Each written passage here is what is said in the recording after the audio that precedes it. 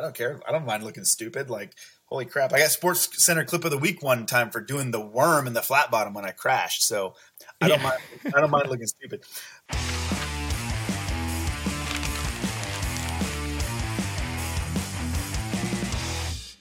Here we go. We are live. Another episode of Open Action with John McClain, presented by Arms Corps. And this episode, super excited to have my good buddy Morgan Wade on. So Morgan is a pro BMX rider.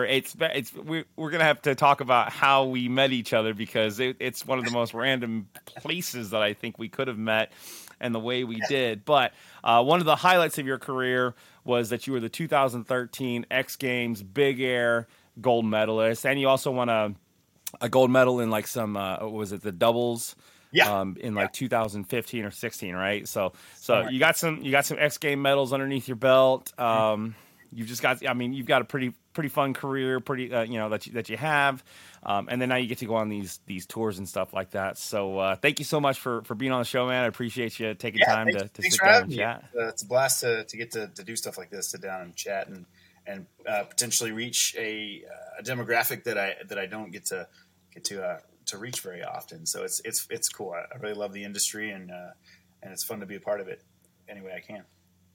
And you've got some pretty close connections with some of the people that myself and even Kelly are aware of. With CMC was the connection that Kelly had with you, and then Vortex is the one that obviously we have. And it was funny because so the way I got to meet Morgan was that he came through my little town of Chillicothe, Missouri, that I live in now, with his with a tour that he was doing of it's like a Christian extreme sports like based thing, right? Sure, yeah. And you were doing shows for the high schoolers there, and then you did like a show at the end of the school day for anyone that wanted to show up, and you guys gave some testimony, and then after that, you guys you had a full on setup in the gymnasium and stuff. Yeah. And we got to go to different schools around the city there, like throughout the week, and surrounding the surrounding area, and kind of just put on a show, give off the school shows are more of like just give off a positive message, and then get them to come to the big main event show that we were able to set up more ramps and have a good time. And it was very upfront. It's not a bait and switch by any means to get us to hear us talk about God or anything like that. But it was definitely like everyone knew what it was going into it, but it was cool to get to have some of the guys give their testimony and whatnot, and just let everyone know what Jesus has done for us. And we want to spread that and share that with other people. So it's an awesome way to use our talent, riding bikes, that God gave us the talent to do that, so we can do it and show off and get people's attention, and everyone can have a good time, and then get to meet and make new cool friends like yourself. So it was awesome getting to see you out there. It was weird. Yeah, it was crazy. Like, oh, I see that Vortex sticker on your helmet. What's going on there? Because I have a big Vortex sticker right here in front of my helmet. But yep. That was the connection. Oh, well, that was it. That was what attracted me to it. I was like, so explain, because like normally, like I understand like the idea of like pro athletes, and when they put logos on somewhere for the other people to see them wearing, there's normally some reason behind it, whether or not it's a paid thing, or even if it's just like I love this company, I know the people, they're awesome, I want to support them. Right. But yeah, seeing that logo was like, hey, so what's up with the Vortex logo? And then you told me that Ruben, the big Noveski on this side over here. Oh yeah, I'm actually somewhat of an oddity in the BMX world, being my sponsors. Half of my sponsors are gun company sponsors. So it's like, like I got Noveski, Vortex, CMC. I'm on Team Multicam, which is Cry Precision, obviously. And then Dead Air suppressors, like silencers and stuff. So I get to do a lot of fun stuff. And I've worked with Silencer Co. in the past, and a few other deals. I've met a lot of fun people along the way. And we can get into how my introduction to the gun world happened too, if you want to, down the line. But I'm a little bit of a strange dude when it comes to like my sponsors, because typically extreme sports athletes aren't sponsored by, gun companies. And that world is fairly, left leaning. So it's not necessarily frowned upon, or maybe it is frowned upon. I don't know. A lot of people don't hold the same views as we do. So it's interesting getting to kind of, be able to put something out there that not everyone is used to seeing. Yeah, no, it wasn't, and absolutely, it was cool to see that kind of relationship from someone that was in the extreme sports and then also being so into firearms openly. You know, like it's one thing to just kind of be like, yeah, I own a gun, but I don't really talk about it. And like, it's kind of one of those things like, well, if you're not openly supporting it, then you're kind of actually kind of hurting the situation, right? Like, right. Yeah. like the worst thing that a good person can do is to do nothing in a time where it's needed, because Right. you basically just let evil take over, right? So the fact that to see someone openly being like, no, hell yeah, I rock, I love firearms, I like shooting, I think our Second Amendment's important, like it's a cool different dynamic, and I think it's also something that a lot of firearms owners can get behind. You know, it's I don't know, it's not to make it as like like it's a choice that you're trying to capitalize on from the financial standpoint or a fan base standpoint, but it almost says, like, to me, it says that when you're willing to make a stand about something that's as much of a hot topic as It is a hot firearms is topic right right now. Yeah. Yeah, and for someone to actually just come out and be like, yeah, I support firearms. I love firearms. I love our Second Amendment. I shoot guns all the time. Like, that says so much more about your character, because all you're saying is, you're not saying that, well, if you don't like firearms, you're wrong and you're an idiot. All you're saying is that I support it, Yeah. and if you want to have that discussion, I'm more than happy to have that discussion. You know, it's like it just says so much more for me, from a person that's willing to step up and just be like, Right. yeah, this is who I am and this is what I like. If you don't like it, you don't have to like it. Yeah. But at least respect that I do, you know, kind of thing. So Yeah, and that goes hand in hand with my faith in Jesus Christ as well. Like, that's something that I proudly wear on my sleeve, as far as like what I believe in. But I'm not, like, necessarily ramming it down people's throats. But if you want to talk about it, hey, I'd love to talk about it. I like talking about the good things in my life, and I want other people to have good things too. So it's the same type of thing, exactly what you're saying with like the firearms industry. And obviously, there's a lot of negativity around that right now that is very biased and undeserved from the community. So, like, obviously, firearms are demonized in our current atmosphere of the country, because certain people in power don't want their subjects to fight back, do they? So it's kind of like, but they hide that under the guise of, but it's for the children, it's safer for the children, and whether or not they're behind some of these horrible things that are happening to help them try to prove their point or not, it doesn't really matter. They're still feeding the public a lie. And that lie is that firearms are inherently evil, when an inanimate object is not evil. It's the person that uses the object that is evil. And we should be really looking at the users that are doing the horrible things, rather than the tools they're using to do it. So. Well, so yeah, I mean, I've discussed this before, where it's the idea, like, when I was an EMT in Vegas, I did that for 8 years. I ran probably 50 to 100 drunk driving car accidents to one gunshot call ever. So, but like, no one's trying to take away my car keys. No one's trying to limit vehicles from going over 100 miles an hour. Right. But it was just like, and the hypocrisy that comes on too from this standpoint is just always what flabbergasts me. For all of these people, whether or not they're celebrities or whatever, like, they all say that guns are bad and we should give them up, as they are protected by an army of armed security personnel. It's like, so you know what's valuable to you, which is why you have people around you that can protect you, and yet you're not able to, or you're not willing to admit that, hey, maybe one of the things it's the other thing too is like that definition of insanity, right? Is do the same thing over and over and expect different results. Yeah. I actually just used that. My nephew was yelling at his dog, and the dog wasn't listening, and he kept saying his name, Rocco, over and over again. I was like, hey, do you know the definition of insanity? And he was like, what? I was like, it's doing the same thing over again, expecting a different result. I was like, the dog clearly isn't coming, man. So let's just pipe it down a little bit. Yeah, exactly, right. He's like, oh gosh, yeah, but same exact thing. And but the war on drugs, obviously, that was solved by making all drugs illegal, right? So there's no more drug problems because we made them all illegal.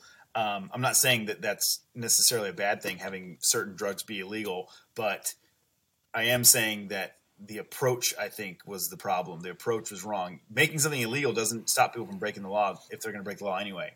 But, we could fight obesity by making spoons illegal, but it's kind of the same logic. It doesn't really add up, but people don't really want to take the time. I think it's in intellectual laziness is what it amounts to. They don't want to take the time to figure out and actually think about the situation from a point of view of rationality.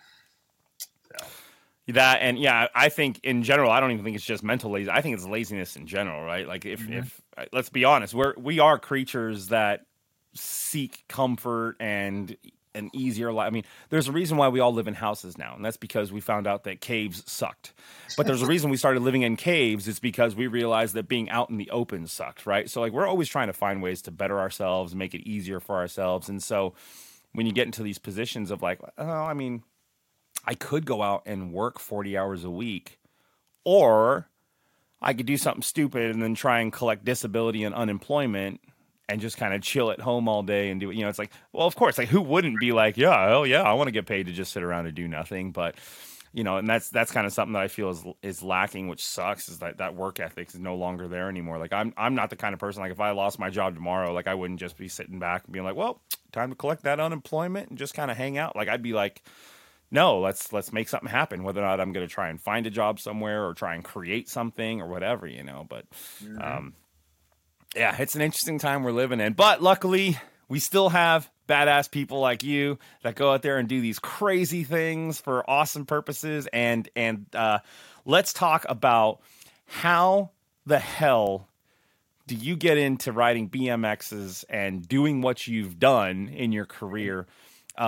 Because like I can tell you, here's my experience with extreme sports, right? I thought I wanted to be a skateboarder for so long when I was like 8th grade, 9th grade, you know, just getting in high school and stuff. And the exact moment when I realized I no longer wanted to be a skateboarder was the first time I tried to do a board slide. The board came out from underneath me and I landed on my spine on the back of that pipe. I laid there on the ground thinking, nope, I no longer want to be a skateboarder. This hurts, and I don't want to do this anymore, right? So that goes back to the definition of insanity, right? Yeah, but so explain to us. I mean, how did you come up with the one for the obviously like I enjoyed riding a bike, but how did you come up with the love of BMX, and then how do you get, you know, from just like, okay, I've learned how to ride a bike now to, hey, I bet I could jump over that car, you know, stuff like that. Right. Well, it's a slow process. I mean, it's like time on tools.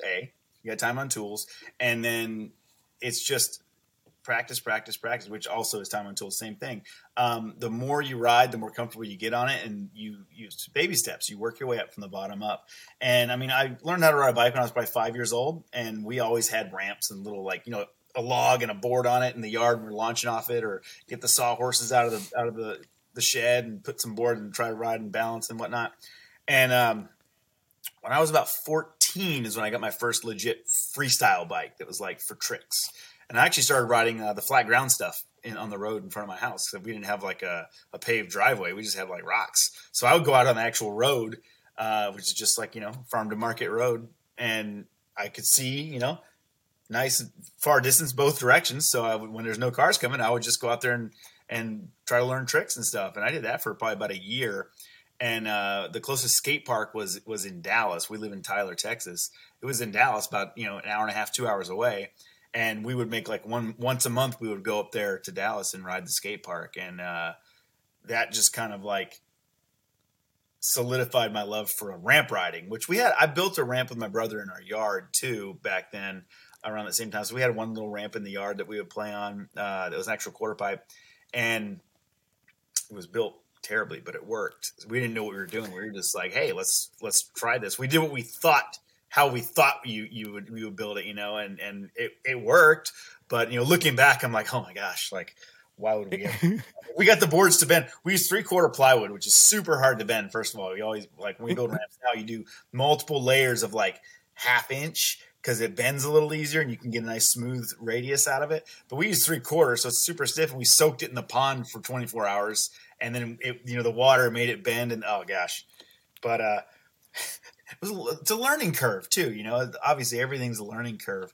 But the first time you didn't have the internet back then either, so you couldn't just go on YouTube and say, how do I make a quarter pipe or whatever. Like, we had seen several, you know, BMX stunt shows before that came through town, and the very first time I ever saw it was actually Matt Hoffman had a stunt team called the Sprocket Jockeys, and they went to the Texas State Fair and did the whole fair. It's like the largest fair in the world, basically, and it runs for 24 days straight, I believe. And they were out there doing demos back in the early 90s, and we saw it, and I was like, oh my goodness, this is amazing. And that was what really piqued my interest. Fast forward a few years when I got my first bike and we tried to build a ramp and stuff. We did it, but and it just kind of, it's downhill from there, man. I spent a lot of time on that thing. I would ride for sometimes like 10 hours a day, like 4, 5, 6 days a week. Once we finally actually got a legit skate park in town in 1998, I started riding in 97. That's when I got my first, freestyle bike like I was talking about. Then we got a skate park a year later, and that's where I really shifted from the flat ground tricks and dabbling with ramps to actually just pretty much mainly riding ramps. Noble E. Young Park, which unfortunately is not there anymore, but that place, man, I spent some time out in that field, in that skate park, and just started getting good. And you just keep doing it, and then I started realizing that I was better than most of the other guys because for whatever reason it clicked for me. It's not. I think there is definitely something to the amount of effort you put in. You can become good at anything with enough practice, but there's also natural talent is definitely a part of it. And I had some natural talent for it, but I also put in a lot of time and work into getting good at it. And I started going to local events, little like BMX, like amateur BMX contests, and every single amateur contest I ever entered, I won. And then fast forward a few years, I actually entered a pro contest and didn't do bad. I was like, well, probably going to do terrible, but I was like fourth place, one spot off podium. And that was against guys that there were guys riding in that contest that I had their posters on my wall. So, guys that are really like superstars to me in the BMX world. And that was where I figured out I could really hang with these guys. And I was like, oh, okay. And then just kind of went from there. A couple of years later, I was able to get an invite to X Games, and I've been riding X Games from 2003 was my first X Games, and I've ridden all of them but one, which was, I believe, 2010 or 2011, one of the other. But it was because I ruptured my spleen and I physically couldn't ride, so I was healing. But okay, so explain to people.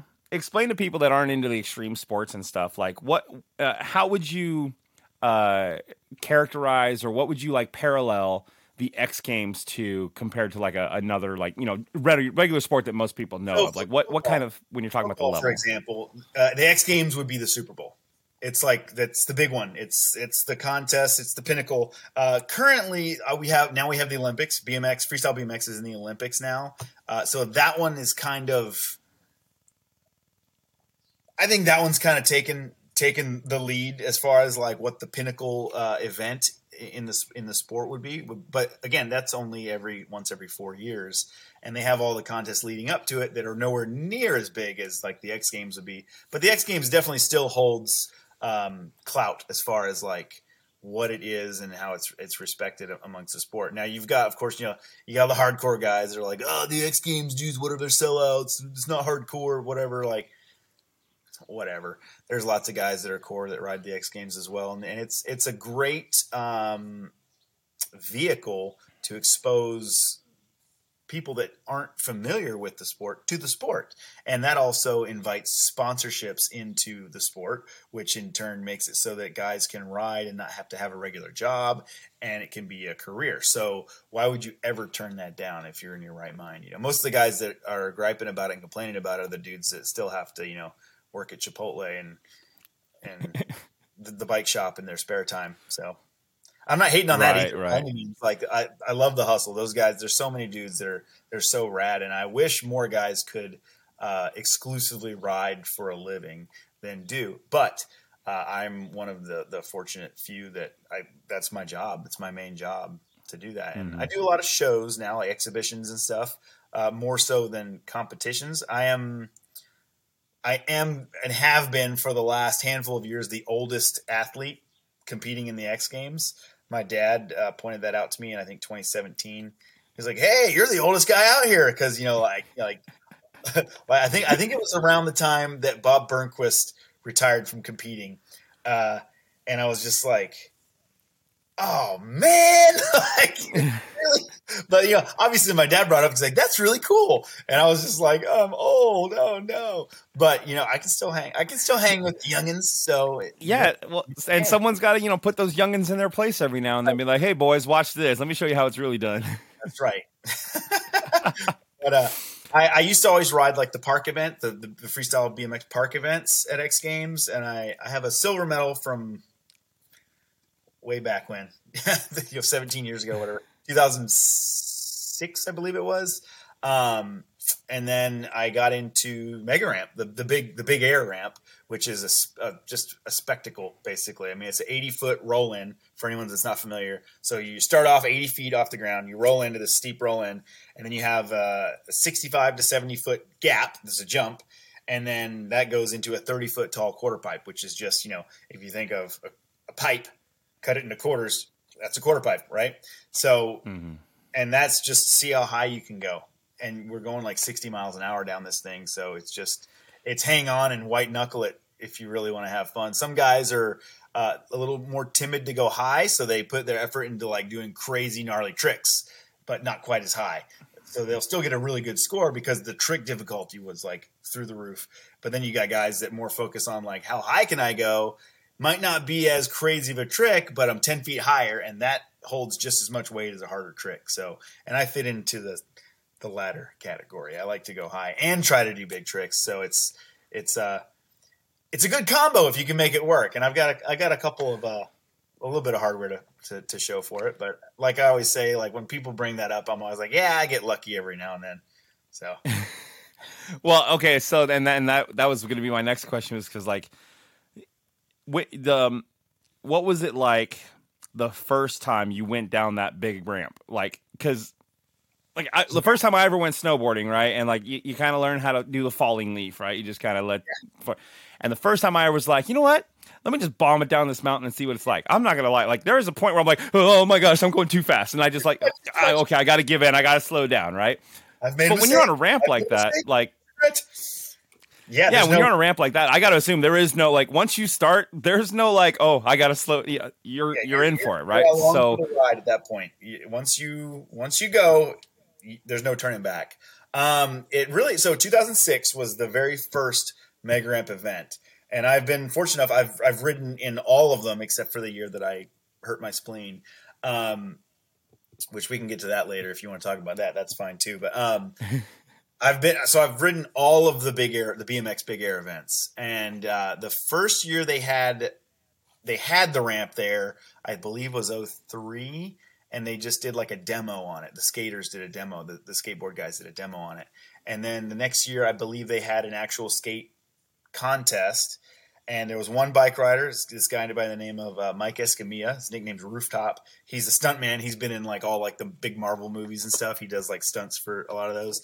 I think in the this is a little bit off topic, but the Guardians of the Galaxy, Rocket the Raccoon walks across his face. He's one of the Ravengers. He's one of the dead Ravengers. Oh, but okay. A little side note there. Anyway, the stuntman of BMX, Mike Escamilla, Rooftop, he rode the ramp, and of course it was a spectacle because it's like, oh yeah, the stuntman. Of course he's going to ride that ramp. Like that's ridiculous, and kind of like I think proved to ESPN that bikes can ride this. And I don't know why they would have thought we couldn't, because bikes literally ride all the same stuff skateboards skate on. So they really go hand in hand. There's not really, as far as the facilities we use, there's not really a difference for bikes and skateboards. It's just a matter of the equipment you're using on it. And a couple, 2 years later, 2006, they decided to actually put together a BMX big air event. And they had 3 guys that were down to ride the thing. Just 3 guys. And it was Kevin Robinson, Alan Cook, and Chad Keggy. Those 3 names. I don't expect you to know who they are, but they were like, those dudes are big names in the sport of BMX. They're like the pro dudes, and they're fearless, absolutely fearless. All of them have that stuntman gene thing going on too. So they just go fast into the moon, and everyone's like, "Oh yeah, that makes sense. Of course they're riding this ramp." But they only had 3 guys, so it was like they were like, "Well, we need a bigger field if we're gonna have a contest." So they basically opened it up. They had open practice on the ramp for BMX. If you were invited to the X Games in any discipline for BMX, you were invited to come and try the ramp out and see if you wanted to compete in it. And it was one of those things where like they said, "Hey, ride it. It's open all week. If you like it, you're in." That was how you got into that event. And out of everyone that went down there and rode, a lot of dudes were like, "Oh, new event. I'm on it. This is gonna be sick. I'm gonna do this. They had all these guys were talking like mad, mad talk about what they were gonna be doing on this ramp. And then like you say, the first time like they went and rode it or looked down it, half of them didn't even drop in when they got up there and actually looked down at it. They're like, "Ooh, no." And then the other half rode it a little bit and were just like, "This isn't for me." And I didn't even want to ride the thing. I was like, "Yeah, I don't even need to go up to the top. I know I don't want to ride that." And at the time, I was riding for Etnies Shoes, and the BMX team manager for Etnies, a fellow by the name of John Pova, he was like, "Hey, you should try that out. Like, it's open practice. Go try it. I think it's right up your alley." Like, and he had told me before. He knew about it before I did. So he was like, when I was headed out there, he goes, "Hey, bring your full face," because you had to have a full face helmet to ride the ramp. So bring your full face to the X Games. I was like, "Oh, okay." I mean, I have one, but I hardly ever use it. I mean, and so I brought my full face, and he's like, you should ride this thing." And I had an idea about it. He had mentioned it, but and I was like, "Nah, I'm just not. I don't think this for me, man." He was like, "Just do me a favor, go up there, drop in one time. If you drop in one time and you don't like it, I won't ever bother you about it again. But I think this is really up your alley. I think you'll," because at that point in time, I was kind of known as the dude that would go pedal as fast as I could at something and just see how far I could go. I was the gap guy. Like I would ride the park course, which park course has lots of different ramps, like you'd see at a skate park, set up in whatever fashion, and you can ride it the quarter box jump, spine, quarter whatever, or you can try to go, "Hey, jump from this ramp to that ramp over there." And that was more my style. It was like, I want to see if I can go fast enough to go from that place all the way over there and make that distance. And that was kind of what made my riding stand out a lot when I would ride those events. And so he was like, "I think it's up your alley because you're like balls to the walls type rider." And I was like, "Yeah, okay." I went up there and I looked down that thing and I was just like, "No." And I went back down the elevator and I was like, "I'm good." And he was like, "No, drop in." I'm not, he got on me, pestered me until I dropped in. I was like, "Okay." And literally the only reason I dropped in is like, so he'd leave me alone. I was Just like, to shut him up. Yeah. I'm just show him that this isn't for me. I'll drop in, I'll jump it, I'll turn around the corner and I'm done. And I dropped in and it's just like, you're just hanging on and just, I mean, it's like faster than is normal. Like, so it felt very abnormal, but my goodness, was that fun. And then when I jumped, there's no way you're not going to clear the jump as long as you don't touch your brakes. So I cleared the jump and then I went into this quarter pipe and I was dragging brakes on that too. Cause I didn't want to go super, like, I didn't know where I was going to go. And I took off this thing. I think I went, the first time I ever hit it, I think I went about 13 feet over the coping of the 27 and a half foot quarter pipe. So you got 27 and a half foot. Coping is the bar at the top of the ramp that you put your pegs on or whatever, grind on.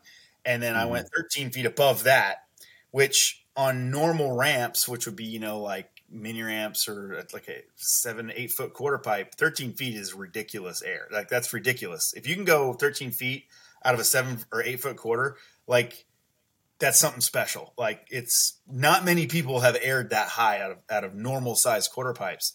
And here I am. This is the first time I've ever touched this thing. And it was no effort at all. And I went that high, even dragging brakes, trying to slow down. I went that high and I was instantly hooked. I was just like, this is for me.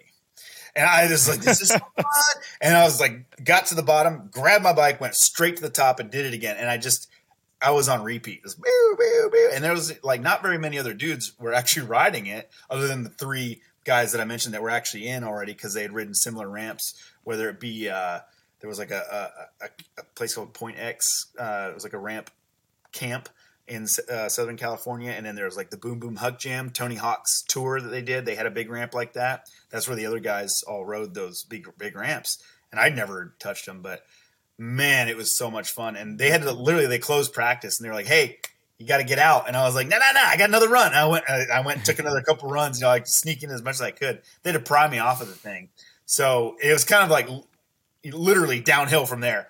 And sure enough, I was the only other rider that agreed to ride the contest. So there were 4 riders. I was literally the only one that got in through the practice day. Nobody else did.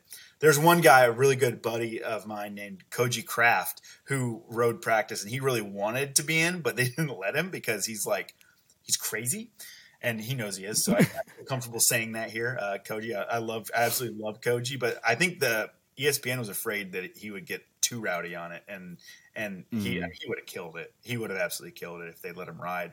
But yeah, for whatever reason, he didn't get a spot. But yeah, 4 of us. That was it, and I got 4th place in the contest. So, and I didn't care. I didn't care one bit because I'm just like, it's like flying. Like, where else can you fly with no effort on a bicycle? Like, it was great.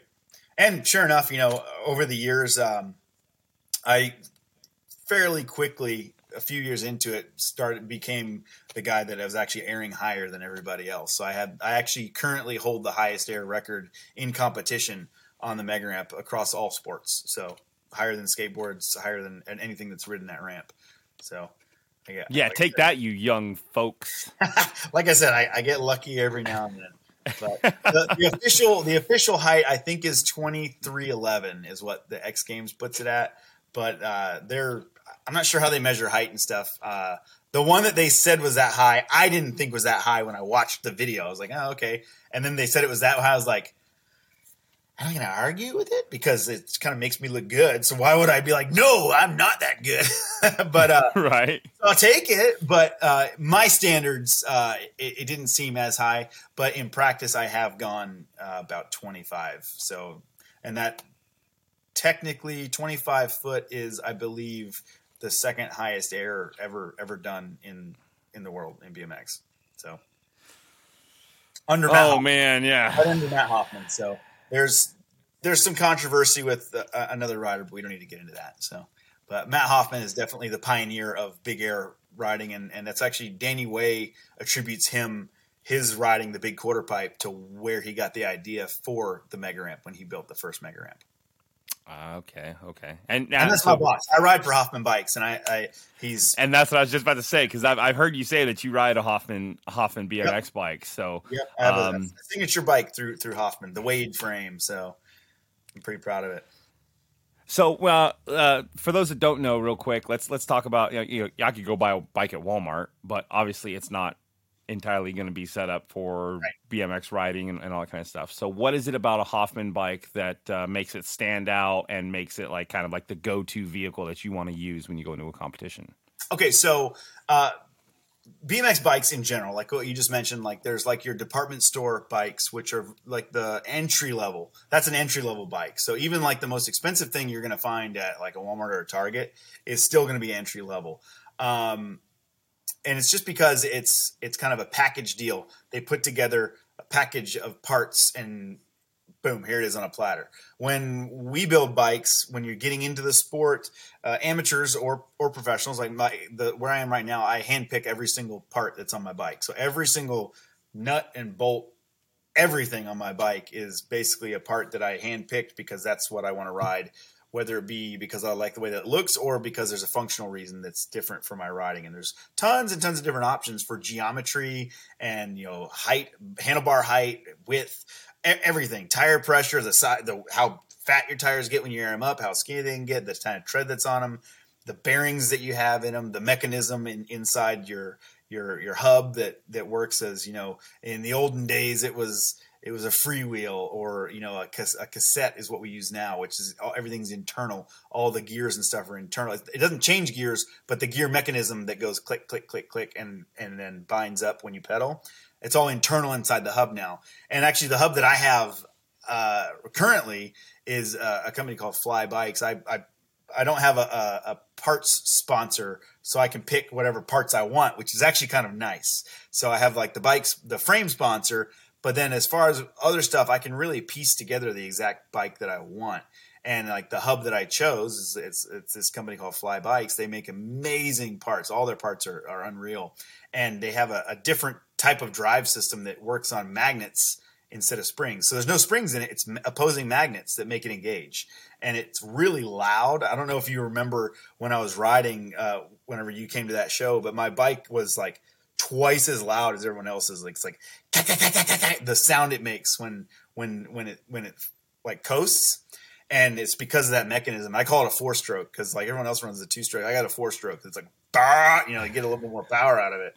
But stuff like that, and you know, like it's just everyone's got their own style and what they want, and you piece together bikes. And the bike that I have now is probably, if I were to price it out, it's probably in the $2,500 range, which sounds ridiculous for essentially a kid's bike, a trick bike, because I mean it's the same cost as you could buy a motorcycle for that amount of money, you know, like but it's specialized equipment. It's very specialized equipment that we use. And when you get, it doesn't matter what sport you're into, firearms, for example, you can go off the deep end with specialized equipment for firearms. And everyone knows, like, when you start talking about, oh, what kind of glass are you going to put on that rifle? You're going to spend as much money on the glass or more than you did on the rifle in most cases. So it's like the same thing. It's just a different industry, you know, and believe it or not, there's a lot of drama in the BMX industry, and you know, but thankfully there's no drama in the gun industry.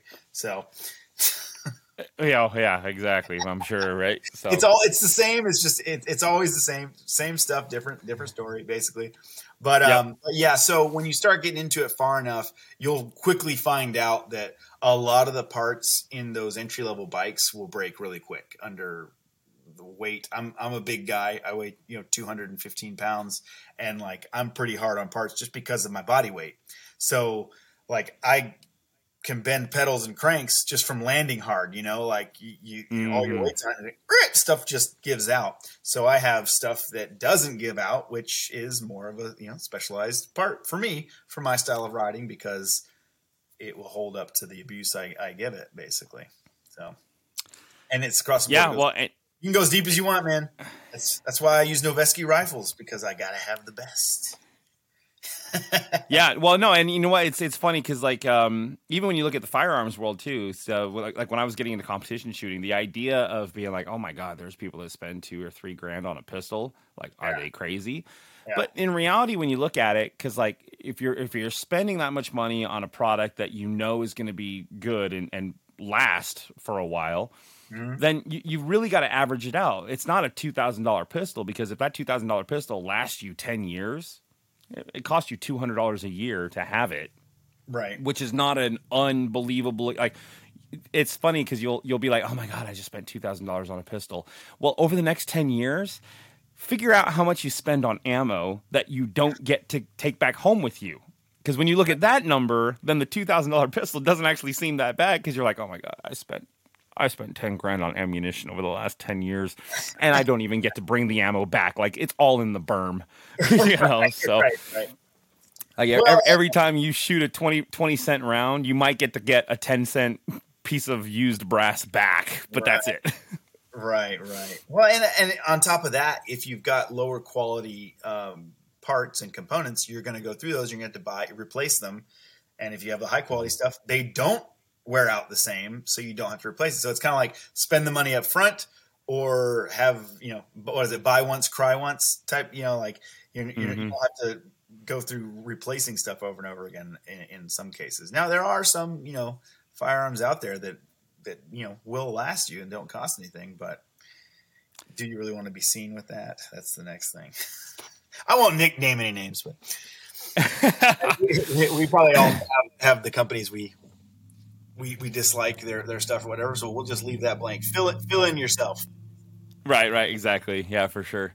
All right, so we've talked about BMX. We've talked about how you got. So I can tell you right now, if I got to the top of that ramp, I definitely would be like, yeah, nope, I'm good. I like the view from up here. Good, funny story about Mega Ramp and kind of that whole like mindset going into like what you would think. One year, was it 2007 or 8? It was in Staples Center. It was out in LA in the Staples Center, and the mega ramp was inside the Staples Center. It was really cool because the ramp is so big. Literally, we're starting from the upper deck, like the nosebleeds where the roll-in starts, and then goes down to the whole floor to the other side of the arena. And Jay Leno used to have, like, how you'd have comedians that would go out and do little bits where they would go to events, they would go around and interview people, and then they put together their little comedy skit and then come back and have a little piece to put on before the show started or at the start of the show or whatever. He did one on the X Games one year. So he had a guy a comedian go down and like go to the different events and make jokes and talk to people and stuff so they could put together a little funny skit for the show. And they showed up at the big air ramp during practice. And it was like right as like the BMX practice was kind of finishing up, and I'm one of the only guys that rides like all of the practices. Like I show up when the practice starts, and I leave when it's over because we get to ride that thing like 1 week out of the year. So I try to make the most of it, right? Because it's so much fun. And so I'm still hanging around. I'm like the only BMXer still lingering around. There was a couple guys here and there that he came up to, and he kind of came down to the little athlete area where we're changing tires. We pop a tire or getting pads on, whatever, all of our gear's down there. And he's kind of going around asking like, hey, would anyone want to do an interview for the Tonight Show? And we have this idea where we wanted you to put like a little like kid's bell on your handlebars and some tassels out of the bar ends and ride the ramp. And it would be funny for the skit. Would anybody be interested in doing that? And like most of the guys are like, yeah, no, I'm not doing that. That's no. And of course I hear this and I'm like, oh, yeah, I'll do that. Let's go right now. It's like, why the heck not? I don't care. I don't mind looking stupid. Like, holy crap. I got Sports Center clip of the week one time for doing the worm in the flat bottom when I crashed. So I don't mind looking stupid. So I was like, yeah, I'll put these things on my bike and I'll ride it. And he's like, oh, awesome. Like, he's like, you're the first person that's actually agreed to do like this dumb skit. And I was like, all right, let's go. And practice was over. So they're like, oh, you can't go. And I'm like, no, I'm going. So I stuck these things on my bike and the little bell. And he wanted me to jump the ramp, hit the quarter pipe, and in the air, ding, ding, ding, ding, ring the bell in the air, and then basically land and come back and come right to him to do the interview. So it was all one shot. And I go to the top, and they're like, no, practice is closed. I was like, Rebel Run. I just went right past them, basically. And so they film this, and I come down, I do the thing, ring the bell in the air, and stop, come right up to him and stop. And he's like, let me ask you a question. What goes through your mind when you're flying through the air up there? And I was like, I mean, it's like flying. So it's fun, really. I mean, not, I'm just having a good time. And he was like, have you ever landed on your balls? And I said, yeah. And he was like, oh, no. He goes, I'll tell you what would be going through my mind. Please don't land on my balls. Please don't land on my balls. And I was like, ha, ha, ha, or whatever. Like, you clearly don't ride because this is your idea of a joke. So I was like, okay. And he goes, have you ever landed on your balls? And I was like, oh, yeah, definitely. And then out of nowhere, he just goes, would you be willing to reenact that moment right here, right now for Jay Leno and the rest of America? And he puts the microphone in my face. And I have no idea how my brain actually came up with this so quickly. But I was like, yes, I would be glad to. And he goes, like, kind of like, he thought he was going to like get me to be like, heck no. But I said yes. And he goes, really? Like, oh, okay, cool. And like, he was surprised. And I was like, all right, you ready? And he was like, yeah. And I hit him in the nuts. And like, he's just like, oh, he like hits the ground. And he's like, oh, he's rolling around. The camera guys are like shaking, like laughing. And then he's like trying to get up. And I'm like, did you get that? You want me to show you again? And he's like, no, I got it. We're good. That wraps up the whatever segment. And then like afterwards, the camera guys are like, yeah, you know how to make the reel, man. I was like, definitely got to hit a guy in the dick right on Jay Leno. Is that clip available to be seen anywhere? Is that like on YouTube or something? Man, I'm going to have to search that. I've looked for it. I haven't been able to find it, but I know several people. My TM, I rode for Levi's at the time, jeans at the time, and my TM on Levi's had no idea that I did that interview and just saw the show and was like, oh my gosh. She calls me and goes, this lady named Kathy McGrath, amazing team manager. She's like, I just watched you hit somebody in the private on Jay Leno. And I was like, oh, it was on there. Oh, man. I never actually got to see the actual show because it was going on during the X Games. And I had usually around that time, I have tons of stuff I've got to do, like all these little things around. Like if you want to have like extra guest passes, you do autograph signings and you go to parties and you do all these little events and stuff around the X Games. So I was like too busy to, be watching TV at that point. But I didn't get to see it, unfortunately, but I know several people that have seen it. And so it was on there and I've looked for it a little bit, but not super hard. So, but yeah, it was, I want to say it was '07. I'm gonna do some research. I'm gonna see if I can find a clip somewhere because that just sounds comical. And knowing you now and having because you rolled through town not too long ago and you crashed here at my place and then we went out and shot the next morning. Yeah, the room I'm in right now, right? So so now that I spent some time with you, I was like, yeah, I could see him doing that. Yep, doesn't matter that it'd be on national television. It sounded like the funny thing to do. Just a little tap. It was solid. It was a good one. What's the capital of Thailand? Bangkok. Yeah, the old nut shot. I couldn't believe I actually thought of it. I was like, I'm literally in my head. I was just like a light bulb. I was like, I'm gonna punch this dude in the dick right now. Yes, I'll do that. And it was good because, this guy, he thrives on kind of like making fun of the athletes for his bit, for his comedy. So it was funny to kind of give him the old switcheroo. Yeah, turn it around. Yeah, exactly, right. So, all right, so now we're doing this extreme thing and all that kind of stuff. Tell me how, because so I got to assume that being in Texas, firearms is it's like being a Mandalorian. Like this is the way, right? Like if you're in Texas, it's almost like weapons are a part of our religion. Exactly. Yeah. I mean, it's pretty America down here. So what's the first gun that you ever bought, or let me hold on. The first gun you ever received, was it a gift or did you buy it yourself? Now, if we're talking an actual, obviously BB gun, I got a BB gun when I was a kid. That was a gift. Daisy, one of the little pump up guns.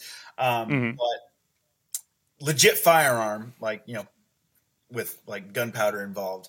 I actually bought two at the same time. I bought a Glock 17C, which is the compensated version of the 17 with the little holes in the top of the barrel. And then I bought a Mossberg 500 pump shotgun. And that was around, let's see, when was that? It was 2003, 2, somewhere in there. I wasn't really in, I've been familiar with guns all my life growing up. My father taught me gun safety. I don't remember not knowing how to handle a gun safely. The 4 rules and it's been ingrained in me since I was yay big. And so I grew up shooting guns. My dad always had firearms and he would take us out and shoot. We had a little range on the back of our property. We live outside of town. And so I was very familiar with them, but I never really, got into them wanting to own them necessarily because I was so busy with BMX stuff. And then one day, I didn't even know what the catalyst was, but I was like, I need to get some firearms. So I bought a pistol and a shotgun. And so it was a Glock 17C and a Mossberg 500. Those were my first two. And I still have that. I actually, that's the Glock that I had with me when I came and shot with you when I came to visit.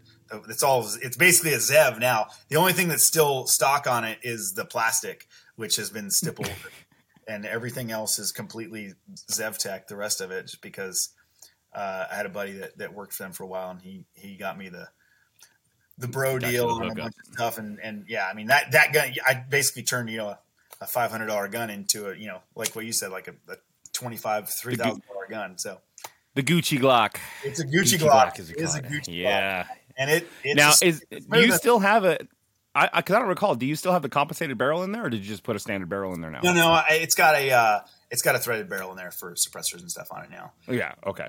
But yeah, so I still have that. The slide and the barrel they're sitting in my safe right now, and I've had I've been looking for a Gen 3 frame for a while, just because I want to put together another 17 so I can build that one back up. Or maybe I'll, I got into stippling a while back, so I do stippling work now on the side, and I might even do that and get a new frame for the Zev and put my old frame back with the original receiver and upper and whatnot.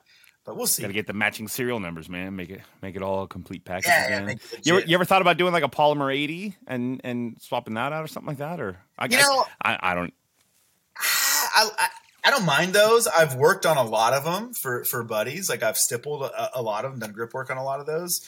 I don't know. I prefer the real deal. Like I would rather like have original. an actual Glock frame over like a polymer 80 or whatever. So. Mm-hmm.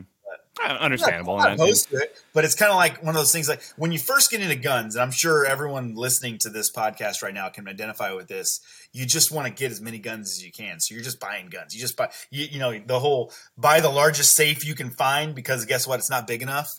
Like that type of thing. You just keep buying guns. Then after a while, yeah, you got all these guns, and you can go out and you can just like throw a bunch of lead into the dirt and you know goof off and play with them or whatever, like at target practice. After a while, though, you get to where you're just like, well, I don't need to buy another gun. I already have 9 ARs and you know all the Russian things and all that stuff. And like now, I just want to make the ones I have better. So you get into the whole like you get a couple of your guns that end up being your favorite guns. That they're the ones your go-tos that you always shoot, and you start upgrading them.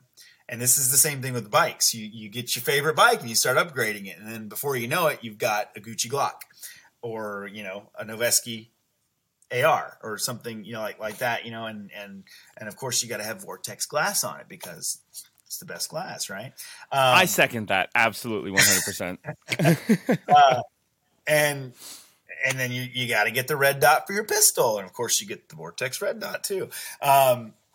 But it's the same thing. You just start upgrading the stuff that you have, and then before you know it, you end up with an entirely different piece. And for me, the frame runs along the same lines. Like if I want to have just boost my number of guns, yeah, I'll get some polymer 80s or whatever. But if I want to actually have a gun that I will enjoy shooting more, I'll probably actually get an actual Glock frame, or you know whatever other brand it might be, you know, Sigs or you know Springfield or whatever. Mm-hmm. Yeah. So it kind of. I haven't jumped into the 1911s yet. Someday I'll get into the FUD gun, but I. Well, you remember well, okay. Let me ask you this: what makes the 1911 a FUD gun? Is it the fact that it's a 1911, or is it the fact that it has to be a 45 ACP? Because I feel like it's the caliber that makes it the FUD gun. It's the fact of when you look at the gun and you know exactly what type of shooter is shooting that gun. That's what makes it a FUD gun.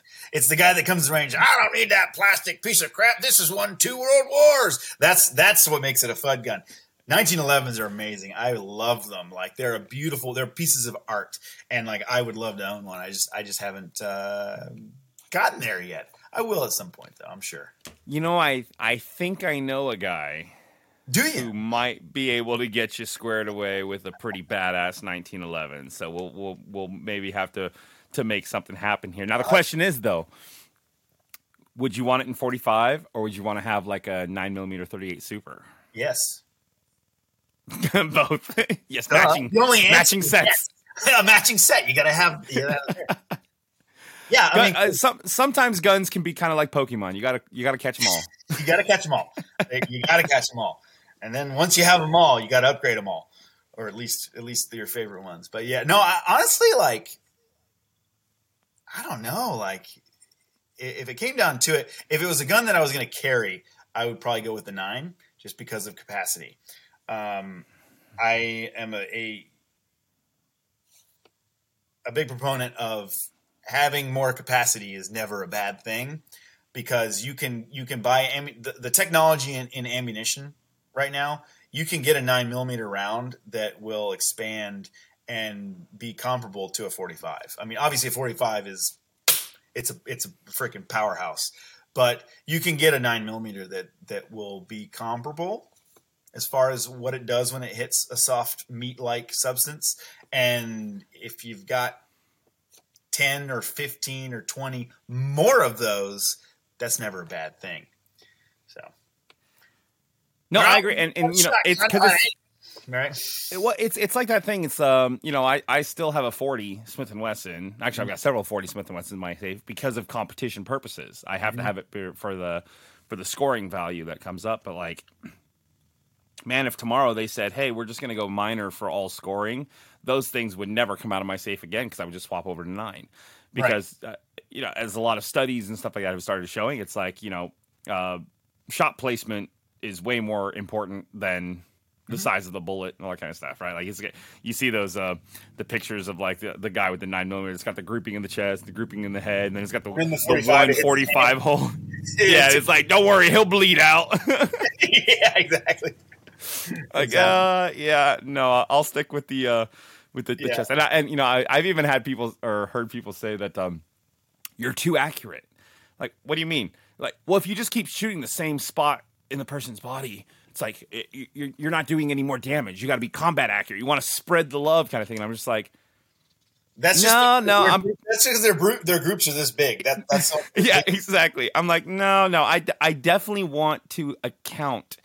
Every time I send a round, I want to be accountable for where that round is going, and I prefer it go into my intended target rather than. I'm pretty sure the triangle is a good spot for all those rounds. If you can, if they all go in that spot, you're not really going to have too much of a problem. But granted, I think there's actually everything changes under stress. Record.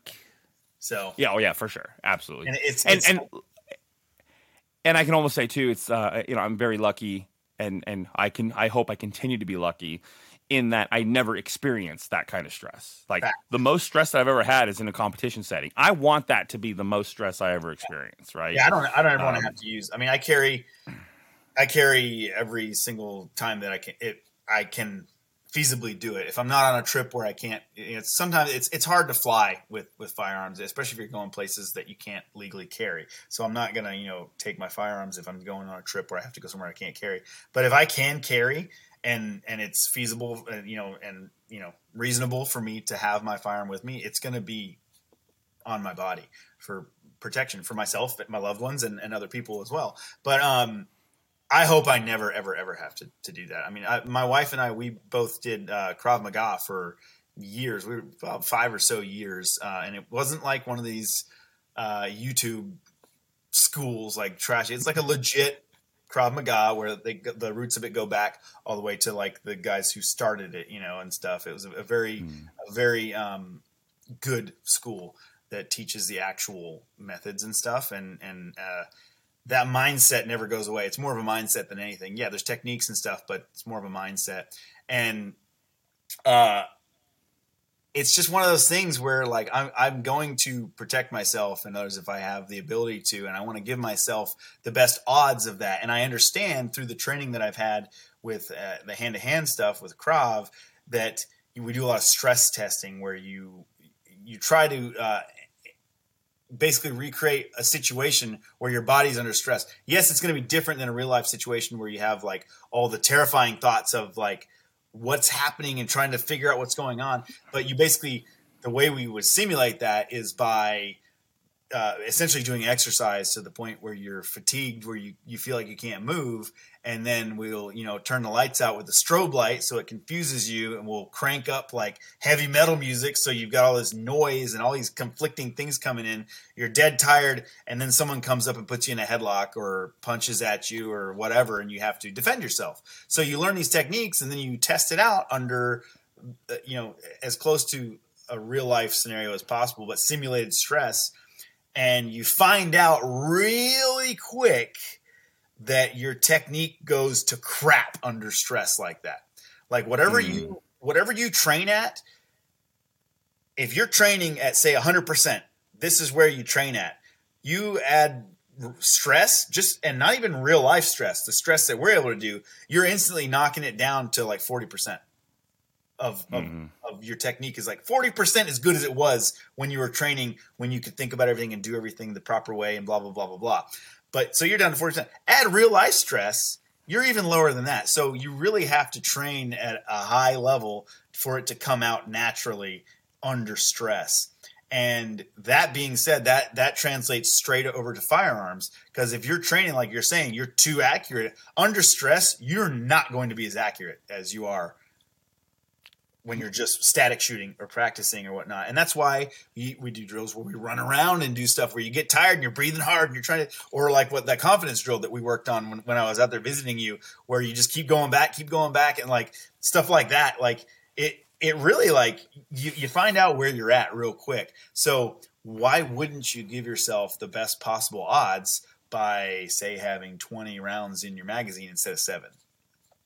Mm-hmm. No, That's absolutely. kind of And you know what? my rationale for that.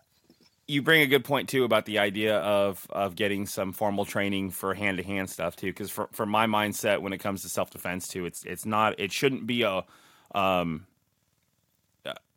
got a gun, I'm good. Oh yeah, and a Because lot of that's people. It's sad. A lot of people think that they think if they have a gun, they will be in control of the situation because they have the power, right? Oof. right. What And happens? so I think for me, it's always about having layers. Like it's almost like the law enforcement side, right? Like you have to have a level of elevation. You got to have certain steps. If someone wants to take it to this level, you don't necessarily want to go above to the next level. You just need to meet them at their level and then and be you want to the look at dominant factor. something that's really scary is do the actual test, like the law enforcement LEO like proficiency shooting test. I mean, and you find out what a passing grade is on that, and you're like, oof, like even our law enforcement needs to be training more, like because it's not as hard as you might think to get a passing grade on an LE proficiency shooting test. Oh, it's not. You know what scares me is I've had conversations with law enforcement. It's like, so what gun are you carrying? They go, oh, it's a Glock 9.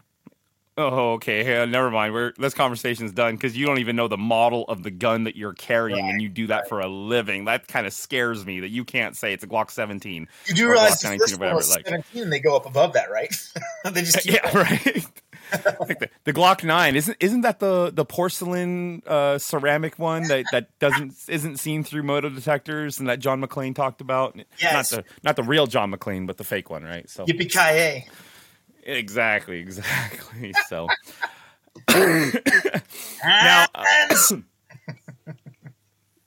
now, excuse me. As far as the shooting stuff goes, so obviously you carry a Zev Glock by the sounds of it. So no, that's I carried that for a long time. Currently, I have a 43X that I carry. That's got a red dot and the fancy stipples and the threaded barrel and all the fun gizmos. Got it. Okay. The shield mags. So I have the 15 plus 1 in the gun, and then I have an extra mag that's 15 plus 5. So I've got lots of freedom seeds to throw. Nice. Okay. And I practice. And then from which is important for sure. Then we've talked about you've got some Noveske rifles, right? So what is your let's talk a little bit about like some of your what's your favorite kind of setup if you were gonna go out for a day of shooting and you could pick one pistol, one rifle, one shotgun. What would be the guns that you would want to take out for a day on the range?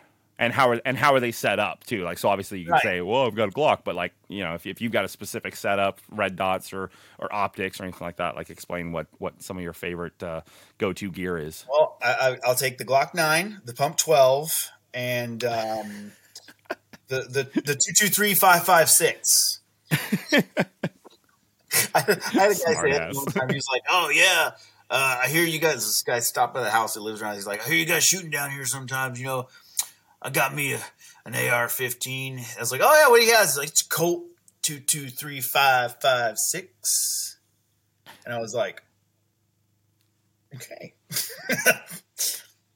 All right. Both at the same time? I was like, I'm just gonna leave it there. We know. Yep. I know.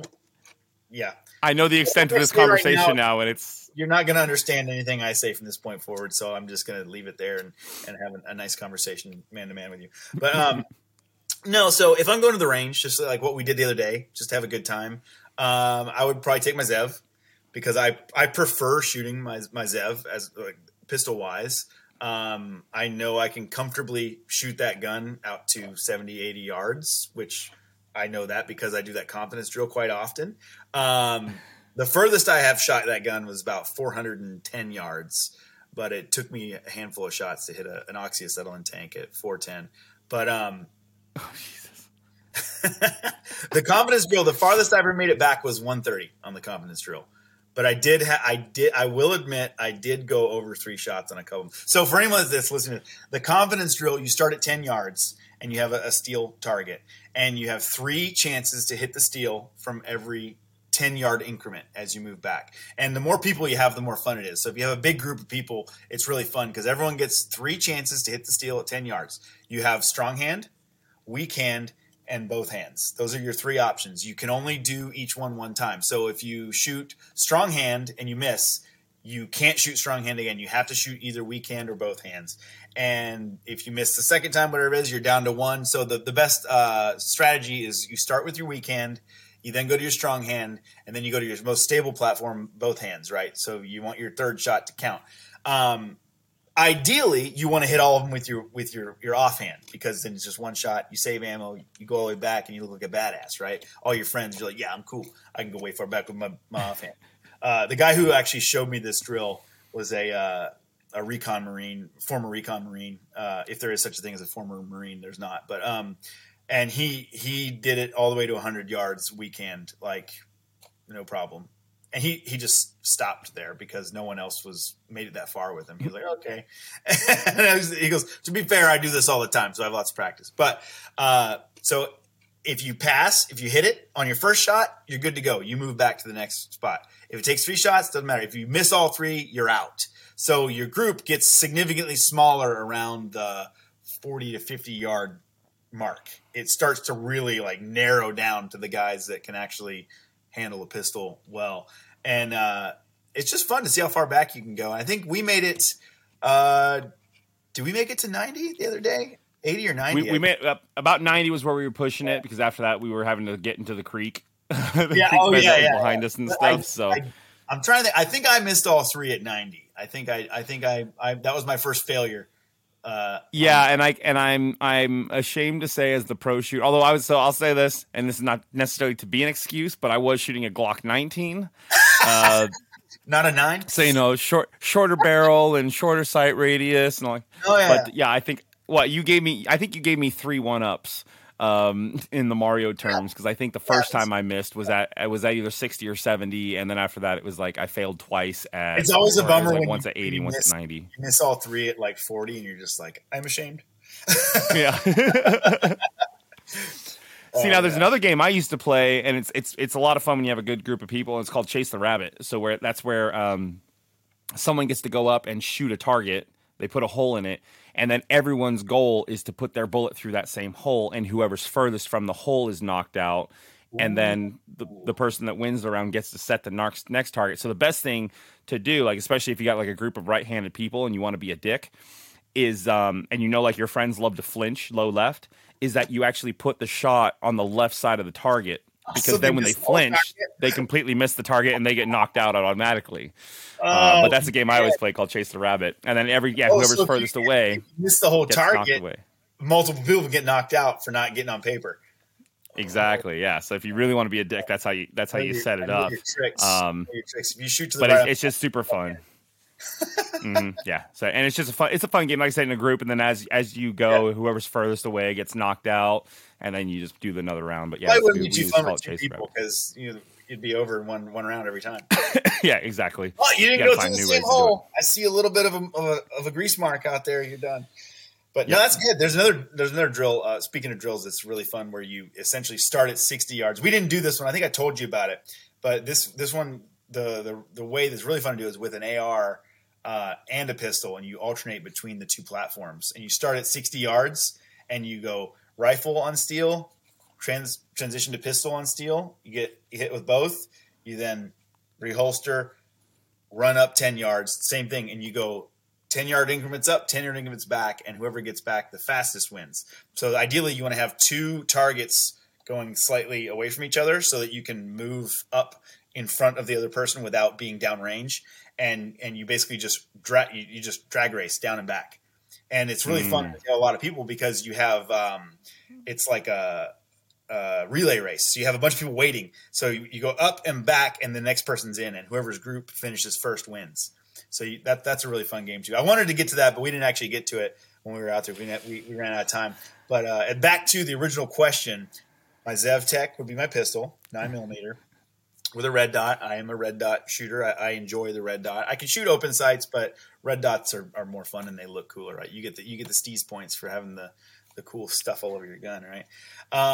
And then as far as AR platform, I'd probably take an AR over like a Russian variant, you know, an AK or something of that nature. Noveski, obviously. I have a little 7.9 inch SBR that I got from Noveski that is just, it's my baby. I love that thing. I've killed so many pigs with that gun. And it's got, right now it's got the Vortex Razor, Gen 2 Razor 1-6 E model on it. And I like that scope because I can essentially use it as a red dot as well on one power, because it's a true one and it's got the illuminated red dot in it. I can pop it on, open both eyes on one power and use it like a red dot kind of, as long as your head's in the right spot.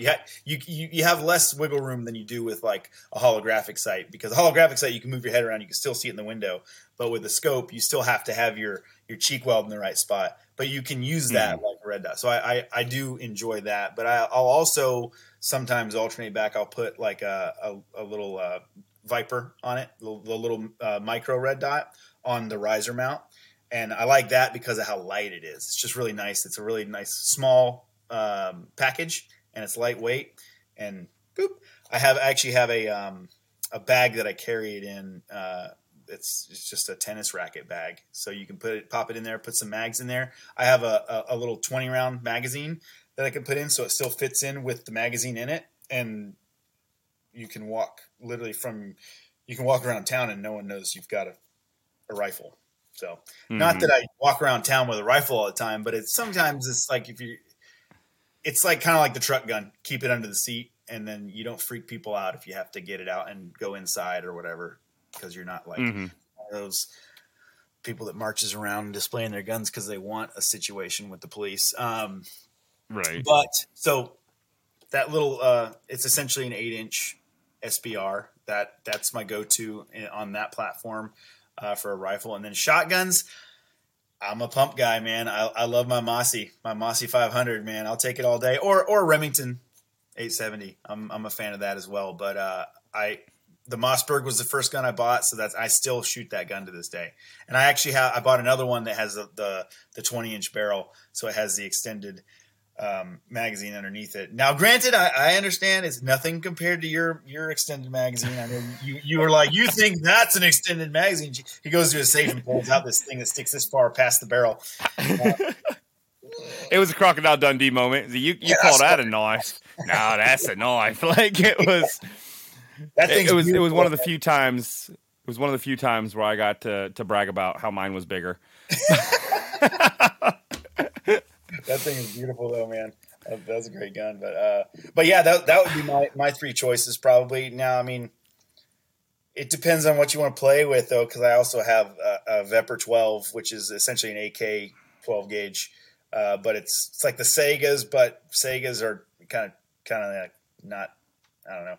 I'm not a huge fan of the Sega 12s because they're real picky on what they shoot a lot of times. All the ones I've had experience with, at least, are picky. You put the real cheap bird shot through. Like when it comes to shotguns, I feel like you're just blasting and having a good time, and it's a lot less about the chase the rabbit stuff where you're trying to be like super accurate. You're just trying to clays or whatever. You're having a good time, right? So I don't want to spend close is good enough money on ammo. So I'm just going to go buy the bird shot or the clay shot, something like that. And in my experience with the Segas, they just don't do well with the cheaper ammo, which is the stuff that is more fun to shoot, in my opinion. When we're goofing off with that. So I have the Vepr 12, which is, it's an actual Russian-made AK 12 gauge, but it's got mag wells and stuff. It doesn't have the rock-in mags. It actually has like a mag well that drops in and a bolt catch on it. And I put a nicer trigger in there, so it's nice and light. I wasn't able to get the CMC to fit in there, and I actually brought that up to Jack, and he was like, "Oh, I'll have to look at that because of the mag cat, the bolt catch. There's not room for the drop-in CMC in that one. Now I do have an AK in the safe that does have a CMC, and it is beautiful. Beautiful trigger in that gun, which is so for trigger costs as much as the dang gun, so it's like it's a weird thing. No, so I'm an AR Gold guy when it comes to my triggers, my preferred triggers. But they don't make AK triggers. So when I had Rifle Dynamics build me we call it the Blue Label AK in 223, I was able to have CMC send me one of their AK triggers, and we got it fitted in there. And I will admit, it is a nice trigger. If AR Gold made one for the AK, it would have been an AR Gold in there, but they didn't. So I put a CMC in it, and it is actually a fantastic trigger. And knowing the people from CMC, because I mean, even though I shoot for AR Gold, Kelly had a relationship with her. She actually worked for them for a while. So I've gotten to meet a lot of the people, and I do think they actually make really, really good products. They're just not AR Gold, which is who I have on the logo I rock on my shoulder, right? But for those of you that have never tried the CMC triggers or anything, I mean, I would highly suggest they are fantastic triggers. The one I haven't had, I've tried them at shows, but I haven't actually had a chance to use them just in training purposes and stuff like that, are the Glock drop-in triggers. Have you had any experience with those triggers from CMC? So I had one of the Glock ones, but I don't. What is that one? I think that one ended up in my brother's 19. So I don't shoot it as often. I actually don't. I don't like the little the shape of the bottom in my Glock. The little it's got like that little kick out. The ARs, I love the flat trigger. I actually like the little combat curve trigger a little bit better that they do, but the flat trigger, I'm definitely a fan of flat triggers, but I prefer the Zev trigger, to be honest, in my Glock. But okay, yeah, it's a good trigger, and it's a great trigger. The CMC is a great trigger as well, in that. But as far as like the AK goes, the one that I put in the Vepr, because I didn't have room for the CMC to drop in there, it was the ALG AK trigger that they make. That thing is not very expensive. It's very affordable, and it is. It's phenomenal. You wouldn't know that is not like a high end top tier trigger, because it's very crisp, very light. If you're into that sort of thing, and it's nice. I mean, you shot that gun a little bit. I brought it out when I was there, that 12 gauge Vepr, and man, that trigger's nice in that. I really like the. I did have to modify it to fit in there, because again, it didn't want to go in with all that extra stuff in there for the bolt catch. But once I got it in there, beautiful. No, yeah, the ALGs are a fantastic trigger too, especially for the price point that you can get them for. Absolutely. So. Yeah. No, man, and yeah, we're definitely gonna have to. What was that? I was gonna say, I have a Remington 700 model bolt gun, and I actually have a Timney trigger in that, and that thing is phenomenal. Also, I really enjoy that trigger. But it's very. I think it's like, good grief, 1.5 pounds maybe, or something ridiculous like that. You just breathe on it and it goes. But when you're trying to shoot, small things at 1,000 yards, it's nice to have something that doesn't affect the gun when you pull it. Yeah. So. Yeah, absolutely. No, I mean, and actually, there's a lot of good triggers out there now. There was a time where you really had, there were only a handful of companies that people would trust, like, their lives with. Like, they would put it in their rifle that they were going to put on duty, or have as their shit hit the fan gun, in the closet or something like that. But nowadays, I mean, there really are a ton of great companies out there that can make some solid. Once the technology's out there and people, let the pioneers figure out all the mistakes. Yeah, what doesn't. Then it's easy to learn from others' mistakes and stuff. But no, yeah, and when we, because where was I? I think was I going to South Carolina? Is that that was the day where you came out, and I had to fly out somewhere, and that's why our little shooting session had to be cut short. Yeah, I think it was South Carolina, because I saw my buddy Wayne Hammer at Microtech. Oh yes, yeah, that's right. Picture, and it was just your back. You were loading a magazine or something for something. You were doing something, and I was like, I know that guy. I recognize that buddy.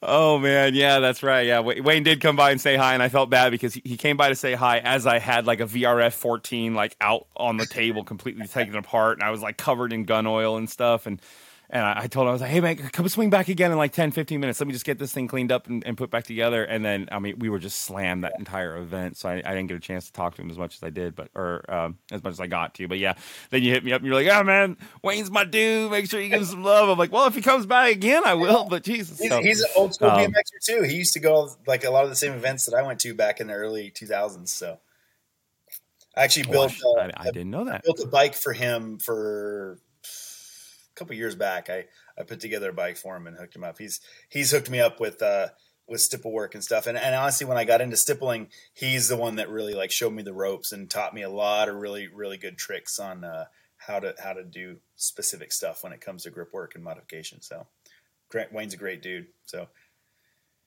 Wayne Hammer. Nice. I know. Yeah, so as far as the stippling goes, you've got an Instagram page where people can go see your work. What's that Instagram page? M Wade Works. So it's at M Wade Works. Just MWADE WORKS. M Wade Works. Yeah. And I just anytime I do something, most everything I do is just buddy stuff, buddy's guns and whatnot. But and then I like do quite a few like AR grips and stuff like that too as well. But whatever. I mean, if it's plastic, you can melt it. You can have fun with it. But I really enjoyed kind of like it's an art form essentially, shaping grips into something that's a little bit more ergonomic and that you can hang on to even with a wet soapy hand. So that's the idea. Make your gun more useful.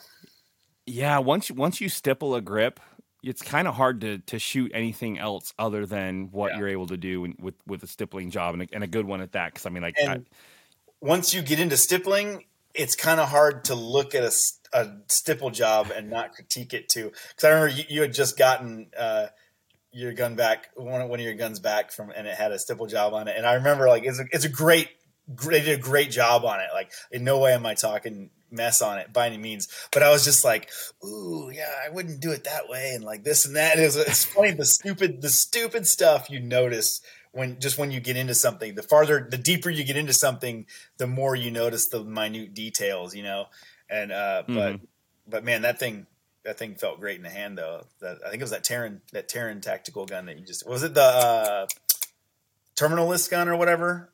Yeah, I got the Terminalist Glock 19 from them, and it's beautiful. They did a great job on that. They did a great job on that. Yeah. Well, and I think the only thing he really said was like, I would have put a border on it, but the border, just borders. Like I'm big into putting borders on it and stuff, and getting a nice, real crisp, clean edge and stuff. But I love how they kind of put like their logo into the edge of the stipple and stuff, and it's a cool, great looking gun. It felt great in the hand too.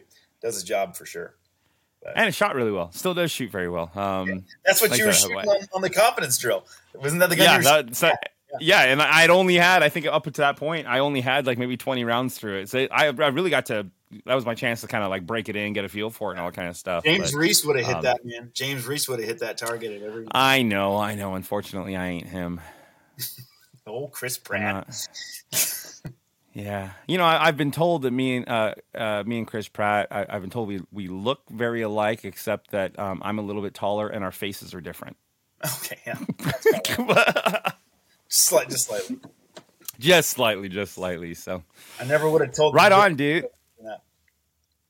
Yeah, right. So right on. Well, so let's. I've got a couple fast fire questions I tend to answer or ask just as a kind of a exit out, and then we'll give you a chance to kind of wrap things up on your end if there's anyone else you want to say hi to or give shout outs or anything like that. So we'll just go in with this. Now, this question I came up with just because like for me in the city, I said it one way and then I moved out here to the Midwest and apparently I've been saying it wrong the whole life. So how do you pronounce it? Is it soda or is it pop? Soda. Thank you. Someone that agrees. I say soda. I definitely don't call every single soda a Coke. That's not cool because it ain't a Coke. Right. Pop is like more north, like that's more like Minnesota. They got the pop up there. Oh, soda pop, Yeah. But yeah, I say soda. I mean, I feel like that's pretty common down here where I am in Texas. But that being said, my mom is from Pennsylvania and my dad is from New York. So I don't really have a Texas accent because I grew up because of the household I grew up in. Now, I did grow up with people in my area, good old East Texas. I can turn that accent on anytime I want. Tell you what, if I'm around the right people, it'll just come out without me even thinking about it. I can turn that accent on. And like you say things like, yeah, all the time. Like, yeah, this my cat. But I definitely have friends that if I hang around them, the accent will creep out just because I'm around them and it just like it wants company. But other than that, yeah, I'm kind of I think I don't have an. Do I sound like I have an accent to you when I speak normally? No, you sound like a pretty normal dude.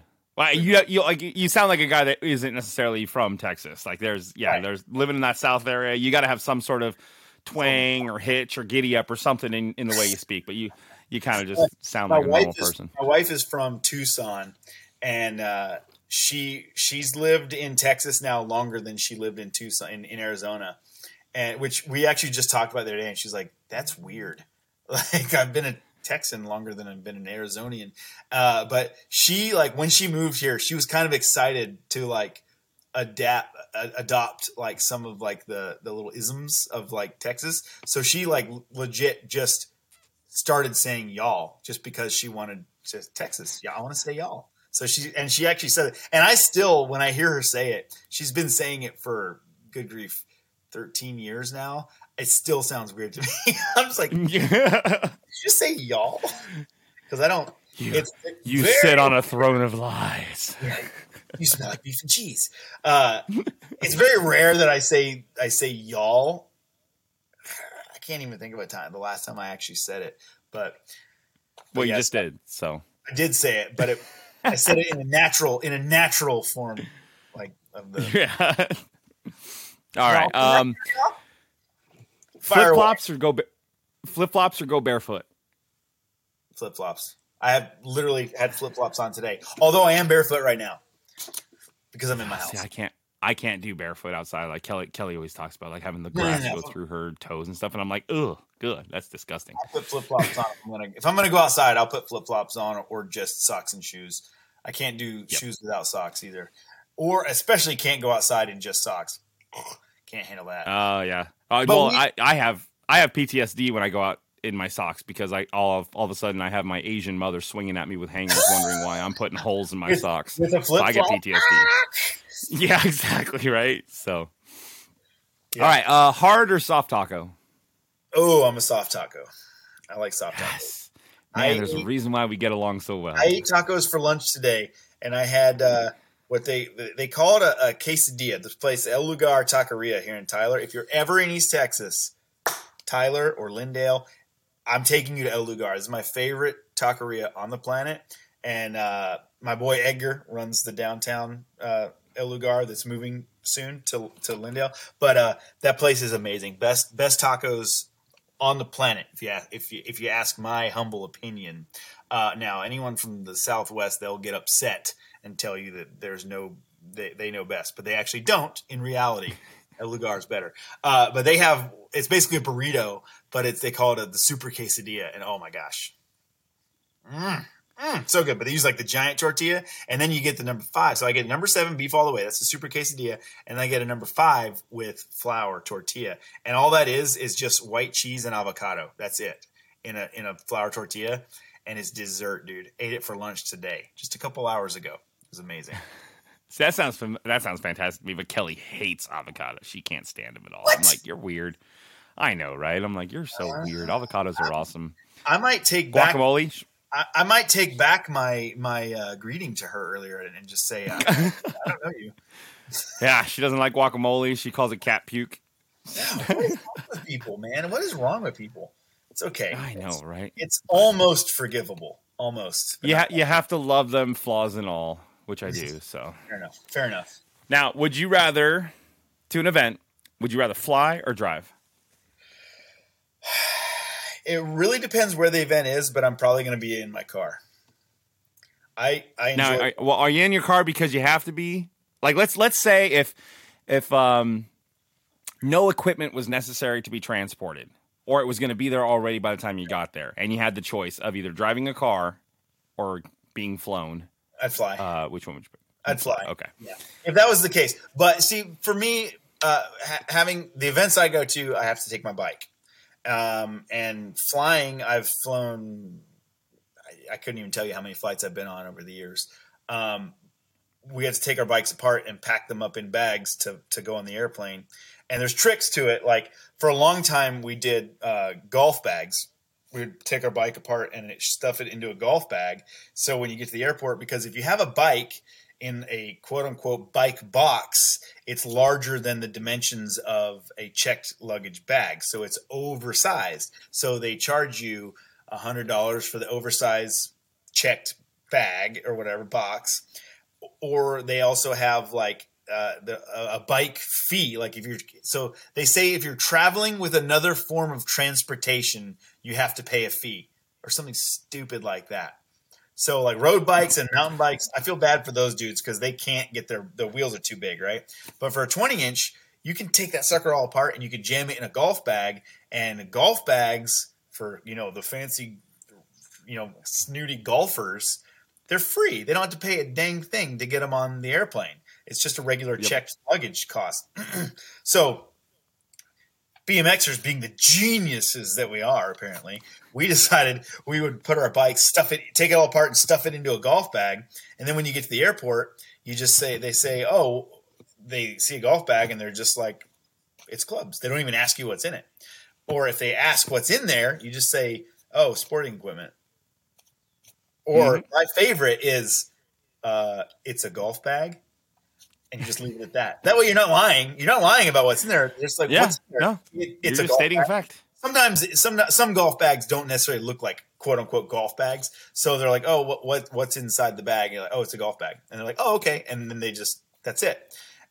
One out of I'd say like every 10 or 15 flights, they'll be like, they'll figure it out. And then there's like, no, $100 extra. It's a bike. And you're just like, so you get away with it more than you don't. But I actually found out an even better method that I've never been charged for. And I do shows. In the past, I've done shows in the Middle East for the troops, where a group of guys with an outfit called Bikes Over Baghdad, we would fly to the Middle East, to Iraq or Kuwait or Bahrain or Qatar, wherever, and we would do shows on bases over there. We show up, we build ramps, do the shows. And for the troops, and it's a blast. It's the most rewarding thing I've ever done on my bike. So it's amazing. Those trips were amazing because hanging out with good people, riding bikes, everything's good. But I went to the PX on the base and, the little store, and they had these bags, these like duffel bag things on roller wheels that fit the dimensions of a checked luggage, the 62-inch, if you add all the width, height, and length up, it has to be under 62 inches. It's under that dimension, but my bike will fit in there if I take both wheels and the handlebars and the forks off. I can stuff it all in there with my other parts, and it's a nice, neat little package. And if they find out it's a bike, it doesn't matter because it's under the size requirements, so they can't legally charge you for it anyway. So, and it actually says that if you go to the web, now this only really applies to BMXers, but if you go to every single airline's website, and I did this, and I looked at their policy for checked luggage, it specifically states that you can travel with a bike for no extra fee if it fits in a bag that's under the 62-inch size requirement for the overall length, width, and height. So anytime I've gotten grief at the airport about it, I'm just like, oh, no, it's under the right height. And if they press it and they're like, no, we have to charge you, I say, go to your website and show me where it says you have to charge me. And inevitably they go there and they see that it actually says bicycle is free if it's in this size. And it's so fun to watch people eat crow. They have the little man syndrome. They want to just charge you for no reason. Like, it's not like they're getting any money out of it. They're just like, I'm having a bad day and you're going to have a bad day too. And yeah, I know the rules and you don't. I learned real early on that when you encounter someone like this, it's never a good idea to dish the attitude back. I smile and I'm nice and polite. And I'm just like, okay, if they're giving me a hard time, I'm just nice and polite. And all that happens if you give them attitude back is they make your life worse. So, yep. I have been stuck. I can agree with that.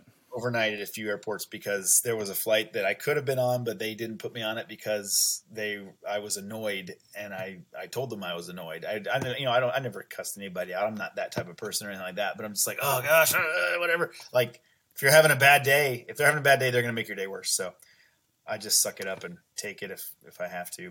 But yeah, the bike bag thing, it works great. You can travel. So if I have to choose, back to your original question, I would fly if I didn't have my bike, but if I have my bike, I would much rather just toss it in the car and go. I have a van. I have a Honda Odyssey minivan that's amazing. I can sleep in it. I can cruise in that thing. It's a Haas. It's got 380,000 miles on it. It's still running strong. So that thing is a beast. And yeah, when it pulled up, I was like, man, it was almost like a Princess Leia. Like, you came in that thing? You're braver than I thought. Like, oh my gosh, man, that thing is for a stormtrooper, aren't you? Yeah, right. So, all right, and then last question is: do you have a favorite sports team, and if so, who is it? I only really like sports that involve two balls, so not really. Okay. If you catch my no, I catch it. So just not the backhand, please. I don't want to catch it that way. When it comes to like mainstream sports, I don't really pay too much attention to any of them. I couldn't tell you half the teams out there. Now, I will say this: for quite a few, like a handful of years, around, I guess it was about 7 or 8 years ago, just before and around the time my son was born, my wife and I really enjoyed going to baseball games in Dallas. So we would go to the Ranger games in Dallas. So I would say Rangers, Texas Rangers, if I had to toss one on there. But I currently am not following Major League Baseball, so I couldn't tell you who's on the team, who's not. My agent actually works with a lot of the guys that are down there at the Rangers and stuff, so he knows all those guys, and he's actually got me hooked up with some of them to do some cool stuff. But other than that, I don't really pay too much attention. But I would say, if I had to, I do have quite a few Texas Ranger hats, with the T on there. So yeah, Rangers. Let's go Rangers. That'd be your favorite sports team. Okay, sure, right on. That was it was a stupid answer, but yeah, that is. I don't think it's stupid, because in reality, like you said, because to me, like, the sports. Going to the events is way better than just watching it on TV by far. Heckling, and especially if it's yeah. But then especially if you're doing it with a family event too, because like you got to realize, like, it's that whole song is like that. They think we're just going fishing, but in reality, it's this whole core memory that we're trying to unlock. Of I remember fishing with Mike. I mean, just actually earlier today, my dad passed away last year, and just earlier today, for whatever reason, it's starting to warm up. I'm excited to take my daughter fishing for the first time. And all these memories kept flooding in my head about every time my dad took me out. We used to go to this place called Eagle Valley in Nevada. They had a little dock. We'd go there, and man, even if we weren't catching anything, I can still just remember some of the conversations we had, and just, being there and whatnot. So it's kind of like that thing. So journey, not the destination. Yeah, absolutely. Yep. So it's definitely not a stupid answer, because of the fact it's like, well, you got to take your kids to go see Texas Ranger games and stuff like that, then that's a good experience to me. So I'm good with that. Although I would say, most people know me, even if you look at the hat, they know I'm a hockey fan. So I'm all about hockey, especially at the live events, because it's just way more fun, especially when there's fights. I went to a hockey game. It was the first time I ever went to a hockey game, and it was in I was actually in the Toronto area for a Red Bull event, BMX event that Red Bull is doing, and they took all of us to a Maple Leafs game, and it was Maple Leafs and the Red Wings. So if you ever want to see a slaughter, go to a Maple Leafs and Red Wings game. It was the funny thing is, like, the Maple Leafs fans know how bad the team is, but they still love the team. So it's almost like they enjoy going to root for the losing team. Dude, the score was 8-0 in a hockey game. And it was like, by the end of it, they took the goalie out and substituted him for another guy on the ring, just on the ice, so that they could try to score a point. And it just made it worse, because there was no one protecting the goal. It was fun though. I mean, I definitely learned a little bit about heckling at a hockey game. It was fun. We were waping the nosebleeds, so it was a good time. But I was sometimes those are the best views for the hockey games, because when you're down on the glass, like you don't realize how much of the glass will actually obscure your view, especially when the play starts to go down the ice, and you're like, oh, I can't see them anymore. So now I got to stare up at the big jumbotron or whatever to watch. But man, I love hockey games. That's so much fun. So That's what we have to do. Well, now and one of the things I do got to get down to your area because man, there's so much stuff you talk about with like hog hunt and stuff like that, and I definitely think there's something we're gonna have to make happen. And then anytime we can, definitely next time for sure we'll schedule a full day of shooting because yeah, the few hours we had was fun, but like man, I could just only imagine what we would have been able to do if we had like 6 or 7 hours to go out there and shoot and stuff. So, with that being said, I'm gonna hand the microphone over to you and just tell people like where they can contact you, who are the companies that support you that you want to show some love to and all kinds of stuff. This is your moment to shine and just go for it, man. Nice. Thank you. First of all, thank you for having me on the podcast. It's great getting to chat and kind of catch up a little bit. Always love getting to come and hang out with you, and I'm stoked that it worked out. Our chance meeting worked out, and here we are, a year later, getting to do something fun like this.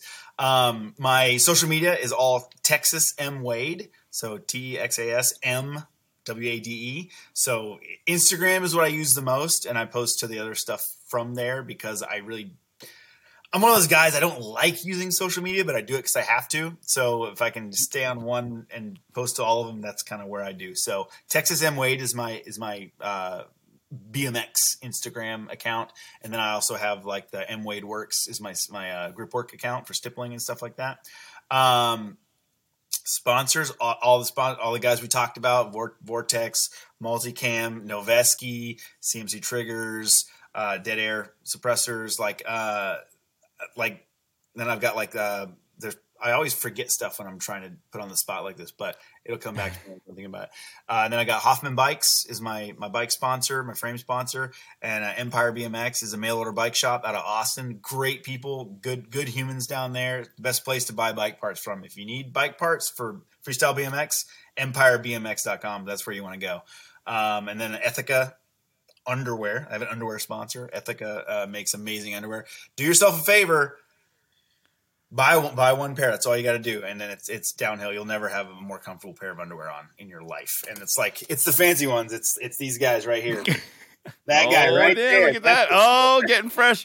That's what you want right there. This episode's gonna need a warning label on it. Ooh, spicy. But they also make socks. I wear their socks, and they do clothing and stuff, apparel and stuff too, and whatnot. But great group of guys over there. Travis Pastrana was one of the original guys that helped. Travis and Ryan Scheckler were two of the big investors that started Ethica up back in the day. And the guy named Malcolm McCasey is the guy that started it. It's his company. Awesome people out there, and they make a really good product. So do yourself a favor, make your nuts happy, buy some Ethica underwear. Is that their official slogan?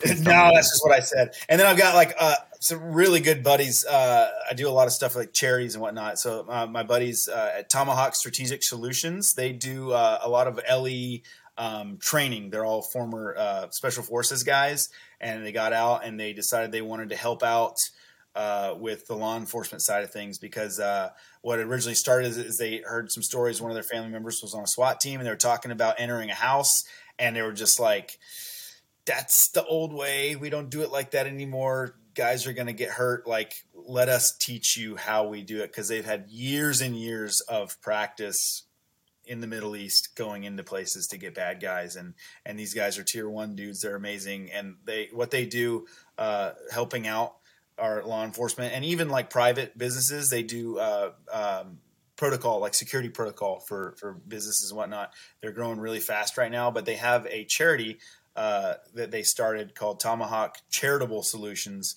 that they raise money, and they're essentially like what you would call like a middleman for charities. So if like you're an individual or a business that has money they want to donate to a charity and you don't know exactly where to put it because you're not sure if it's going to go to actually helping people or if it's going to go to, padding the wallets of the people that run the charity. There are a few out there. I won't throw anybody under the bus, but there are a few that 80% of the money that comes in does not actually go to people that need it. It goes more into like merchandise to give awareness for the company to make more money. And it kind of like they pay, a board and the CEO and all this stuff. They don't do that. They literally, it's 100% in, 100% out, and they vet charities and pick good charities for the money to go to. So if you give your money to Tomahawk Charitable Solutions, they will make sure it goes straight to somebody who needs it. And they're also able, they keep essentially cash on hand if someone is in need and needs something taken care of immediately. Like if they have a loved one that is killed in the line of duty, it's all special forces and LE charities for the most part, and fire department, stuff like that, first responders. If someone is killed in the line of duty or something of that nature, and the family needs money for something immediate, an immediate need that is going to take a while for it to go through the system for the military or the law enforcement insurance and stuff to catch up, to help. Like if they need the money right then, right there, they are able to actually write a check for, 15 grand, 20 grand, whatever is needed immediately in the moment. And so they're a really, really great place to put charity money if you need a place to put it and you're not sure what you want to do with it.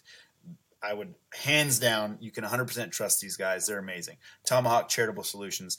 And then I've got other buddies that, like, SOC F guys are great. Military Mobility is another buddy who does like off-road trips with vets that need some kind of leadership stuff. They don't know where they fit in.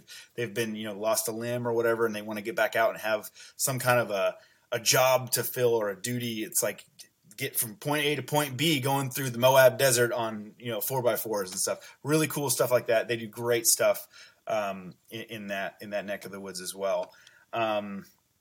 Trying to think. There's a foundation that I've done a lot of stuff with called Tribute to Valor, and it is a Medal of Honor foundation, and they work with the youth, a lot of youth stuff where they go to middle schools, high schools, wherever they can, and they basically teach the value of having good work ethic, good morals, and whatnot. And it's all Medal of Honor recipients that go and talk. And I've gone and we set ramps up in the gym, get the kids' attentions by doing flips and tricks and stuff, and then have the great honor of getting to do something with a Medal of Honor recipient comes out and actually talks to the kids and gives them essentially a pep talk on life. And then we do like a Q&A where the kids can ask me questions or the Medal of Honor recipient questions, and they do awesome stuff too. It's Tribute to Valor.